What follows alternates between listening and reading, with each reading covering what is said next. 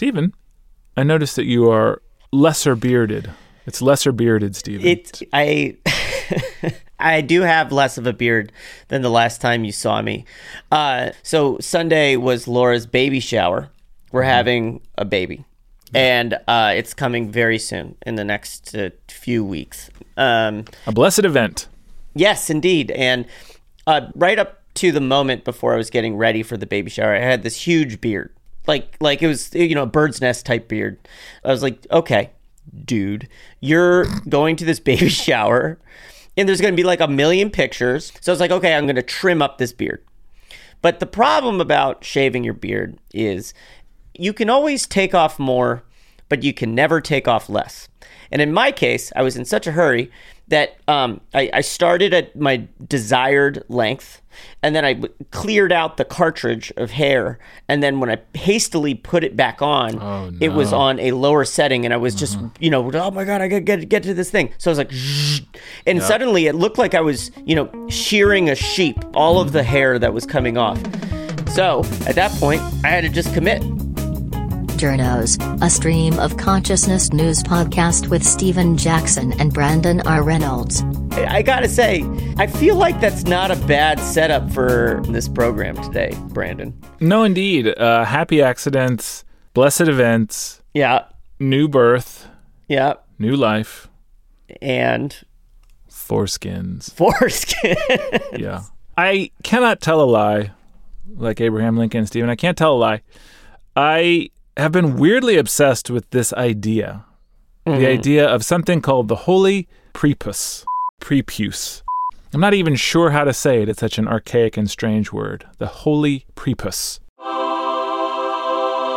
Yeah, I want to hear all about it. So today we're going to be talking about this Holy Prepuce, but we're also going to talk about some strange medical treatments, some strange dermatological treatments, and even more. So with that, Brandon, tell me about the Holy Penis. Well, I don't want to bite off more than I can chew on this. It's not the whole penis. It's merely the foreskin. The prepuce? The prepuce.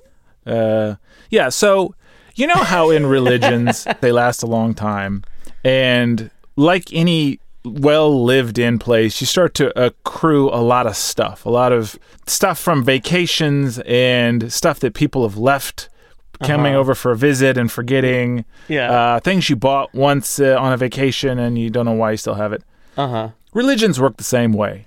Kind of like it's like the game chest at the Airbnb. Yes, exactly. Everything is a little bit shabby. Yeah. Well, the religion of Christianity has, over the millennia, accrued a lot of relics. Right? A lot of fingers and toes and locks of hair and all these things from saints and other holy folks. But the one that's both the strangest and perhaps the most important of all is the holy foreskin. Stephen, as you know, Jesus Christ was a Jewish gentleman.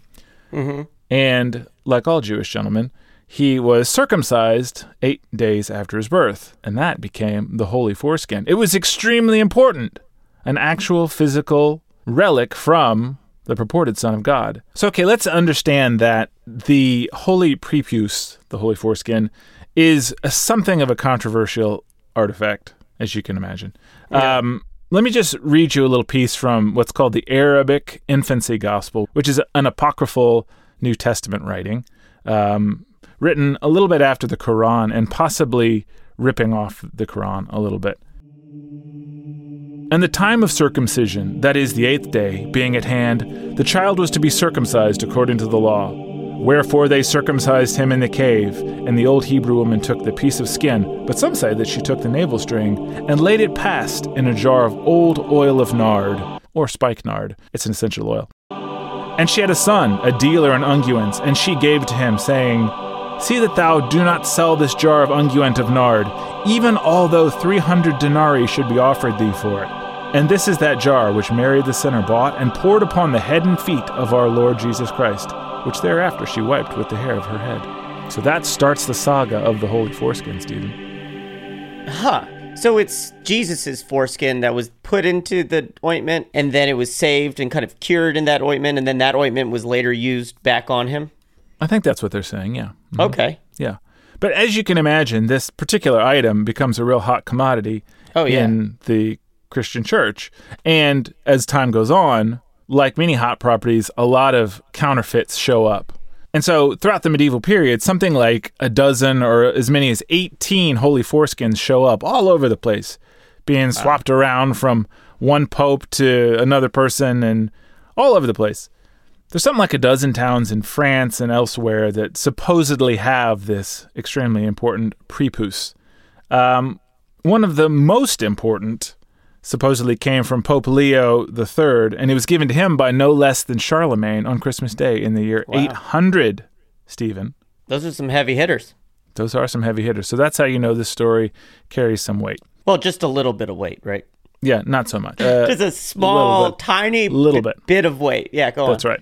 So there's a food and travel writer named David Farley who wrote an entire book about this called An Irreverent Curiosity in Search of the Church's Strangest Relic in Italy's Oddest Town.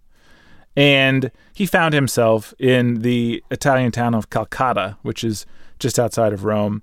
And on January 1st, while everybody else is hungover from New Year's, there was this procession every year for years and years and years, which was the procession of the Holy Foreskin. So all of those different foreskins were floating around through history. One thing leads to another. Most of them vanish, in large part because when the Reformation came around, all of them were destroyed. All of the alleged ones were destroyed, except for this one that was in Rome, which, again, came to Pope Leo from Charlemagne. Got it. And this German soldier took it when the city was being sacked in 1527 and left it in Calcutta, and there it was. Huh. And so every year they had this ceremony where they would pull it out, walk around town with it, and revere this thing. As one does. As one does. But then in the year 1900, Pope Leo XIII said, guys, no more talking about Jesus' foreskin. I know in the past, like, you could go visit the foreskin and get like 10 years off of your sentence of sin, but we can't talk about it anymore. It's become what's called, quote, an irreverent curiosity.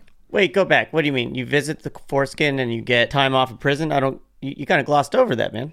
Sorry. Yeah, that's exactly right. So what happened was the foreskin that was in Calcutta, for a long time, people thought it was great that it was there, and the church said, not only is it authentic, this is back in the day, but also said, if you go there to visit it, if you make a pilgrimage to see the foreskin, you'll get a 10-year indulgence. And an indulgence is just a way of reducing the amount of punishment you get for all of your sins.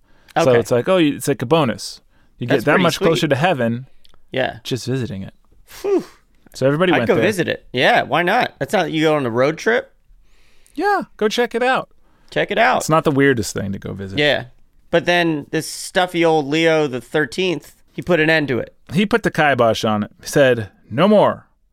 I got to tell you, man, I'd rather get a beer with Leo the 3rd than Leo the 13th. Yeah. A lot happened. I think we all would, right? Yeah. Anyway, so the people of Calcutta were able to continue having their procession, even though the church said no more. So it sort of became this outlier where this one town was celebrating it, but the church as a whole no longer recognized it. But then the town where it's located happens to be suffering from erosion. The residents had to sort of move away to a nearby spot, and the town itself became just a reservoir of hippies and other people who could buy the property for cheap. So then in 1983, a village priest takes the holy foreskin in a shoebox and takes it to his house in the new Calcutta, and then somebody steals it. A few months later, he's out. He's gone to visit somebody in Rome. He comes back. His house has been broken into. His money is still there, Stephen. But the holy prepuce is gone. Or prepuzio. Yeah. So people thought a lot of things. They thought maybe Satanists had taken it to do satanic stuff. They thought neo-Nazis, because I guess you always blame a neo-Nazi at a time like this. They even thought the Vatican, wanting to finally put an end to this irreverent curiosity, staged an inside job and snatched it away. Mm-hmm. Whatever the case, ever since then, no one has heard hide nor hair of the holy foreskin, Stephen. Interesting. This is like such a weird version of the Da Vinci Code. Yes. Why didn't he start with this one? It's a much more interesting story. This thing's got legs. But wait, Stephen, I know you're a fan of theological questions. And here's the main one that revolves around the story of the Holy Foreskin, which is when Christ went to heaven, did he go intact in a perfect form, or did he go in a circumcised form? Circumcised.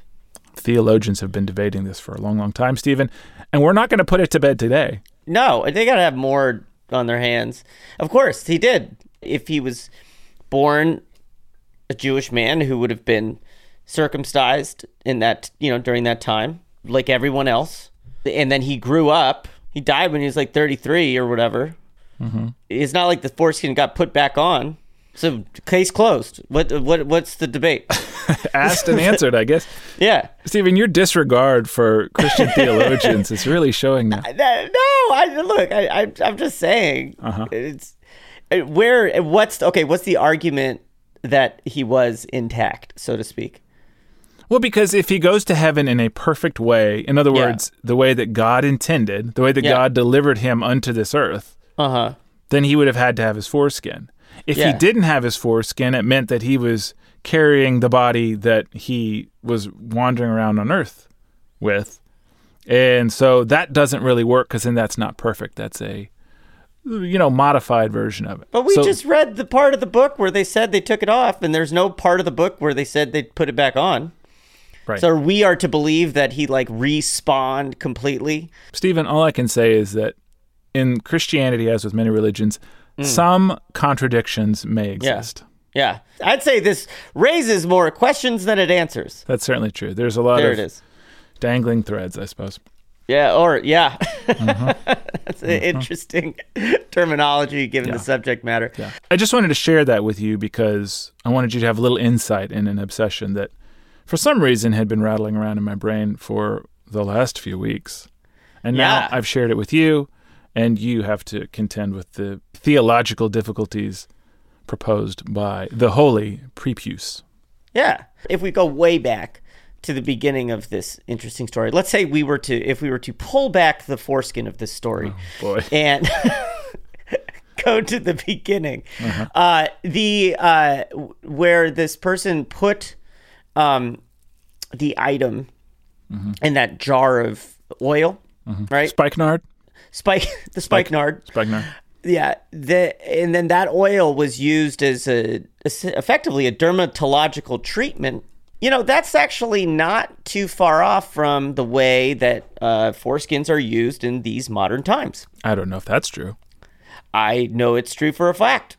Oh. And I'll tell you all about it because when you were telling me about this obsession, I thought, you know what? I heard about something like a week ago that dovetails into this idea perfectly. And that was, so did you know that there is a skin treatment that uses foreskin in the treatment to promote better kind of skin health, radiance, make you look more young, youthful?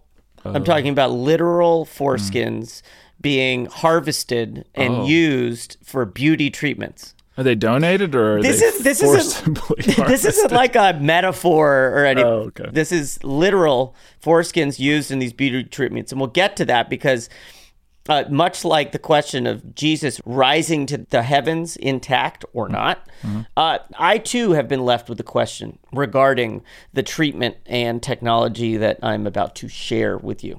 Lay it on. This was all up in the news really back in around 2018, back in those delightful teen years of the century. And sure. What a rosy glow you've cast on. No, that's not. That's just the skin that you're seeing without the beard. Is. Yeah, no, it's just me. I'm just radiant. You're glowing like a new foreskin. I have a skin treatment that I need to tell you about. But Kate Beckinsale, Sandra Bullock, and Cate Blanchett, a lot of women named Kate, were really into this treatment that's professionally known in some circles and salons as an epidermal growth factor facial, also called a penis facial. when you see how good it is to your face, you too will run to your local facialist and say, give me the penis. It's going to happen. Give me the penis. Yeah. That's what you're going to say. I'm never going to say that. And it's a treatment that uses stem cells from the foreskins of, and this is according to the articles, across the board, circumcised Korean boys. So apparently the reason why that this is the mecca, if you will, of foreskin harvesting for this treatment. One article says that in Korea, most boys tend to be circumcised. So their foreskins are, quote, an easy way to access young skin. And also especially because South Korea is home to so many stem cell banks. They've got a surplus of foreskins. And the technology and facilities to keep them fresh. Oh, okay. It's not clear what the pipeline is from Korean baby to skin cream. That is not defined readily. So it's essentially stem cell treatment. Once the skin cells are harvested from the foreskins, they're infused into the skin using this micro-needling technique. And an article from Vice actually states it pretty well to make you understand what, in layperson's terms, this technology is all about. So according to the article, putting a baby's foreskin on your face might sound more suited to a satanic ritual, but here's how it works. Kind of like the human flesh version of yogurt, a fibroblast is a piece of skin that is used as a culture to grow other skin or cells, okay?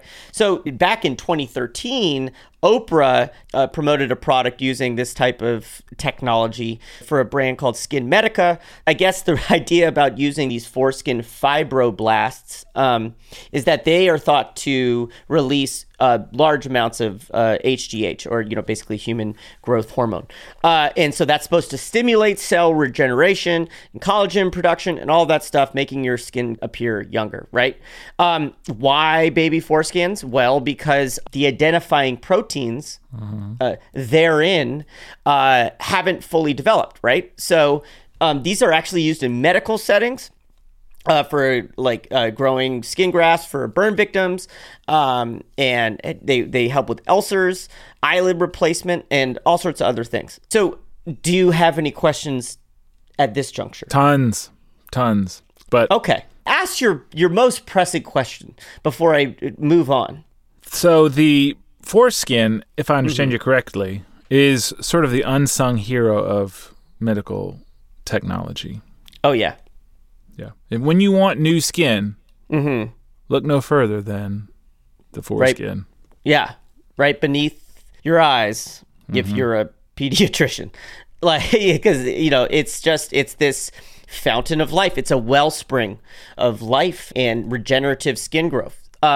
Here's an image. So according to an article this year, actually, in Discover, just one newborn sample contains roughly 100,000 fibroblasts, according to Thomas Ichim, who's an immunologist and chief scientific officer at the regenerative medicine company Fibrogenesis.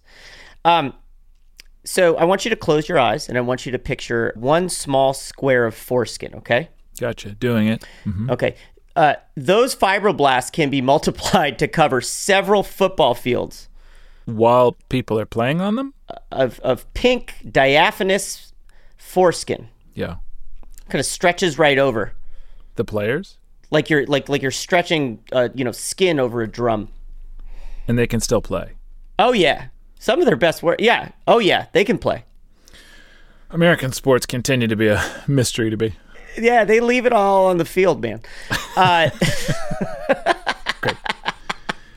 But I guess these Discover article was interested in it because there's all this weird celebrity Hollywood facial stuff that can be used with the foreskin, but the possibilities are pretty interesting in terms of how far this technology can go. So human foreskin fibroblasts, or HFFs, they're useful for all sorts of things like wound therapy, diabetic foot ulcers, damaged eyelids. They can repair webbed fingers and toes.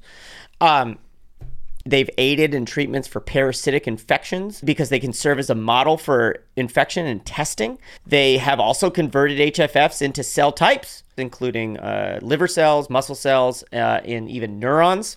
So that's all fine and good, but I'm sure you have one more question. And let me actually assume what that's going to be. How did the Christians know the foreskin was so powerful? That's for God to know. But I'm sure what you really wanted to ask is whether or not this really works for skincare. Oh, sure. Yeah. So according to dermatologist and lecturer at the University of Sydney, Dr. Deshawn Sebaratnam, probably not. She tells Vice, I am highly skeptical. I have not seen any evidence in a peer-reviewed medical publication supportive of this claim. So it's, it seems like it's definitely, again, a powerful bit of biotechnology, but whether or not it's really making folks' skin, demonstrably or quantifiably better remains to be seen. So the foreskin has not been yet revealed as a true source of immortality that we're all chasing.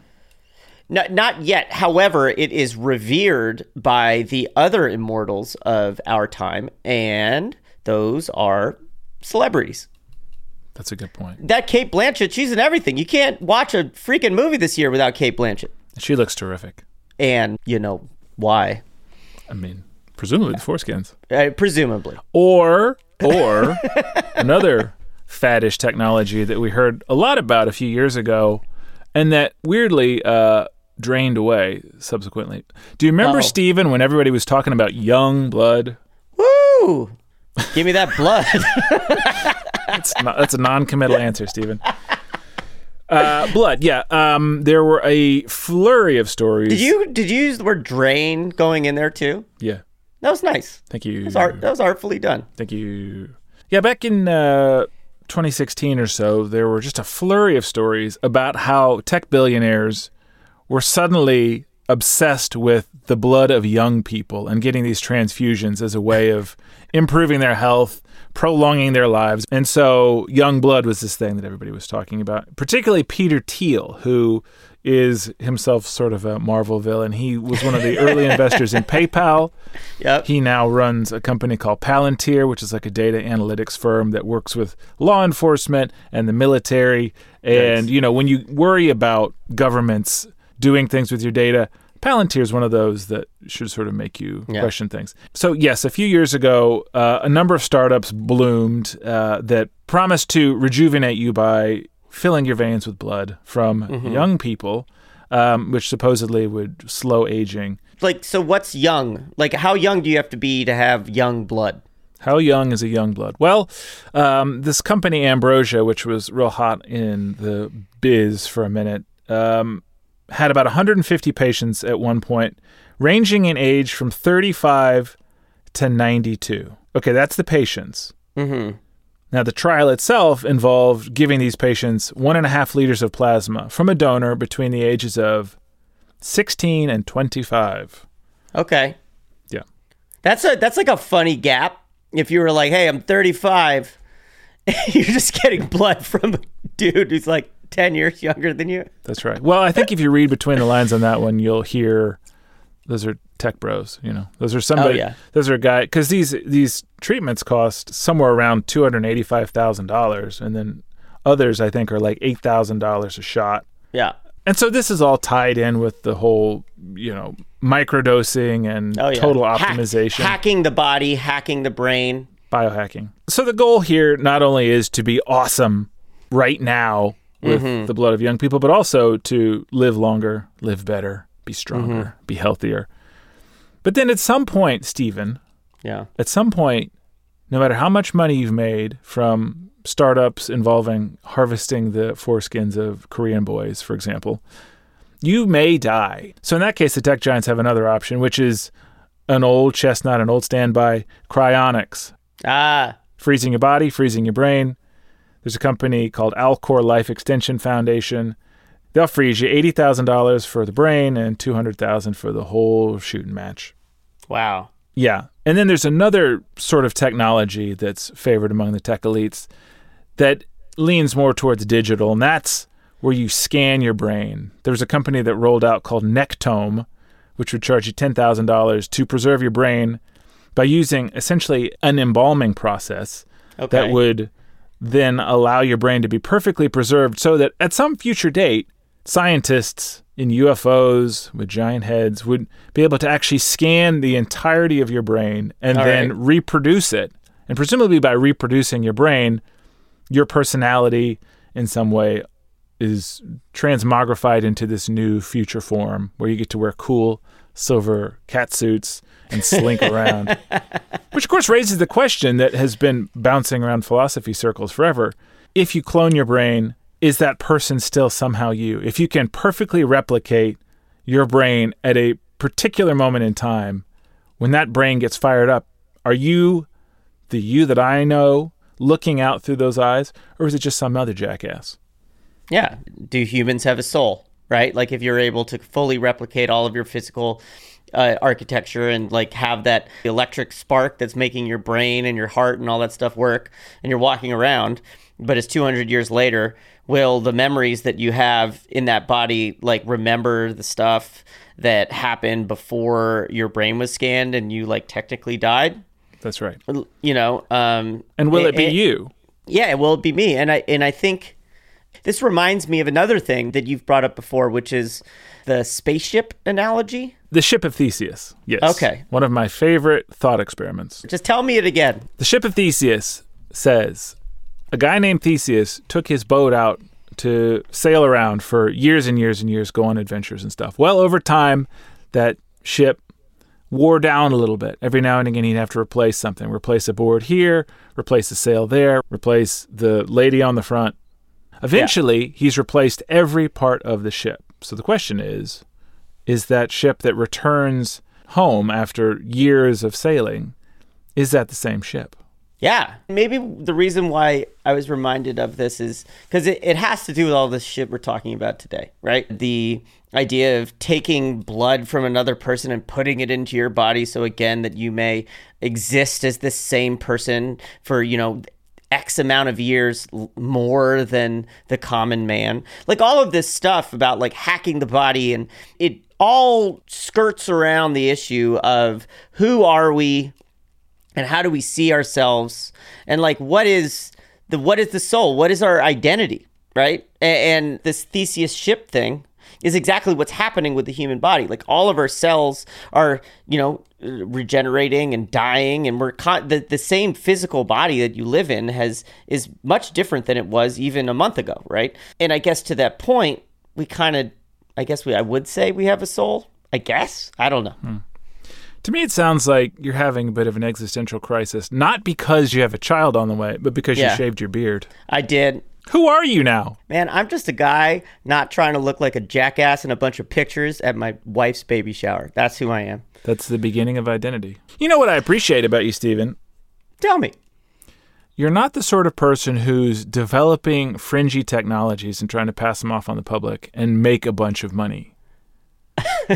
Because a lot of these technologies that we have heretofore spoken today went on to be more or less disproved. The young blood thing kind of fizzled out because the FDA said there were no proven benefits from it.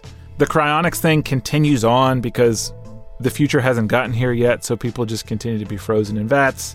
The scanned brains thing, which the company there, Nectome, got more than $915,000 in funding from the U.S. National Institutes of Mental Health. Everybody was hot on that for a second, thought there was a lot of promise to the idea of preserving your brain, and then at some point scanning it, and then uploading it to the metaverse brought to you by the Pepsi of the future. MIT said, that sounds like BS, and the MIT Media Lab severed their connection to Nectome. And a scientist at the Karolinska Institute in Sweden said, it is so unethical. I can't describe how unethical it is. Neuroscience has not sufficiently advanced to the point where we know whether any brain preservation method is powerful enough to preserve all the different kinds of biomolecules related to memory and the mind. So just throwing the thing in the freezer and then pulling it out when you're ready to scan it, you may not be bringing yourself along with you, Stephen. Yeah, but those guys are printing money, man. That's right. There is gobs of investment. And then Peter Thiel, who wants to live forever so he can sue the Gawker of the future. Yeah. He continues on. He's put millions into anti-aging research, including a place called the Methuselah Foundation, which is a nonprofit that says it'll make 90 the new 50 by 2030. Yeah. Uh-huh.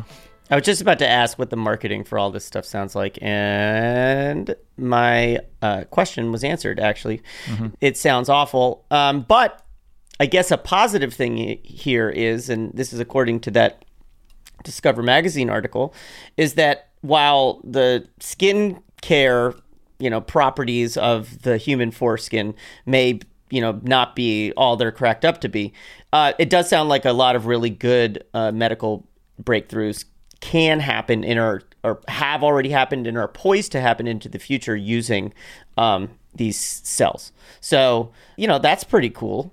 And it's not all bunk. You're right that there is a lot of insight that comes from this kind of research, and there are some promising technologies that are emerging that are related to life extension and also, more importantly, quality of life. So if you just add 50 years to someone's life, but they're progressively more decrepit, then it doesn't really do you any good. So the goal is to live longer, but also to live better. And lest you walk away from this thinking all of this is a big scam and a shell game.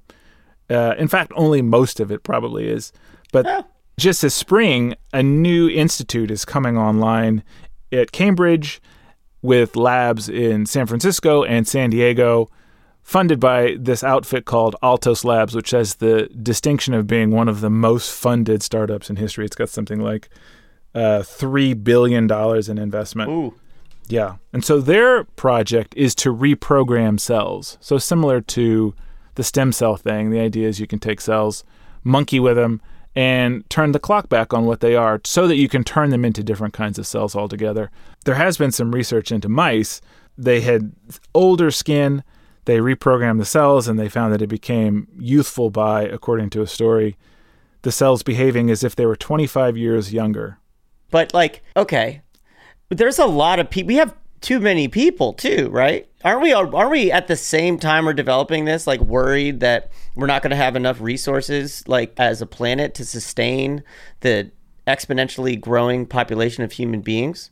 So what's going to happen if we get more and more people, but those people now are not even dying?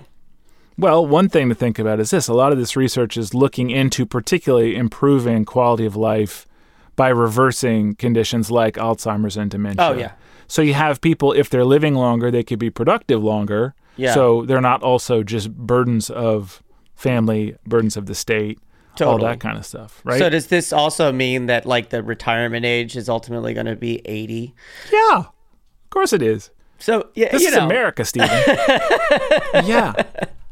Yeah. We were so close to ending on a positive note. You see that? Not this time, Stephen. Not today, foreskin. That's right.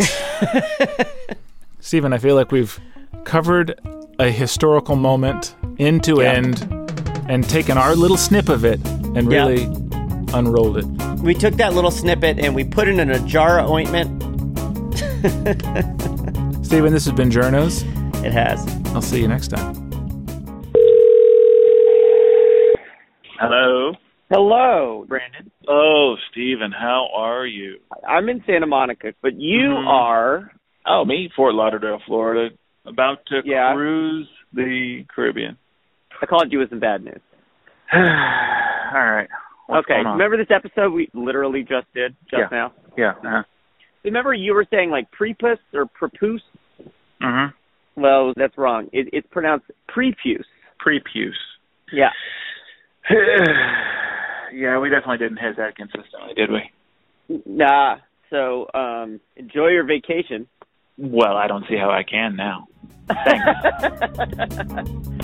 Journos is produced by Heather Eagle Ears Wilson, and the music for this episode was provided by Nathan Wigglyfingers Reedy.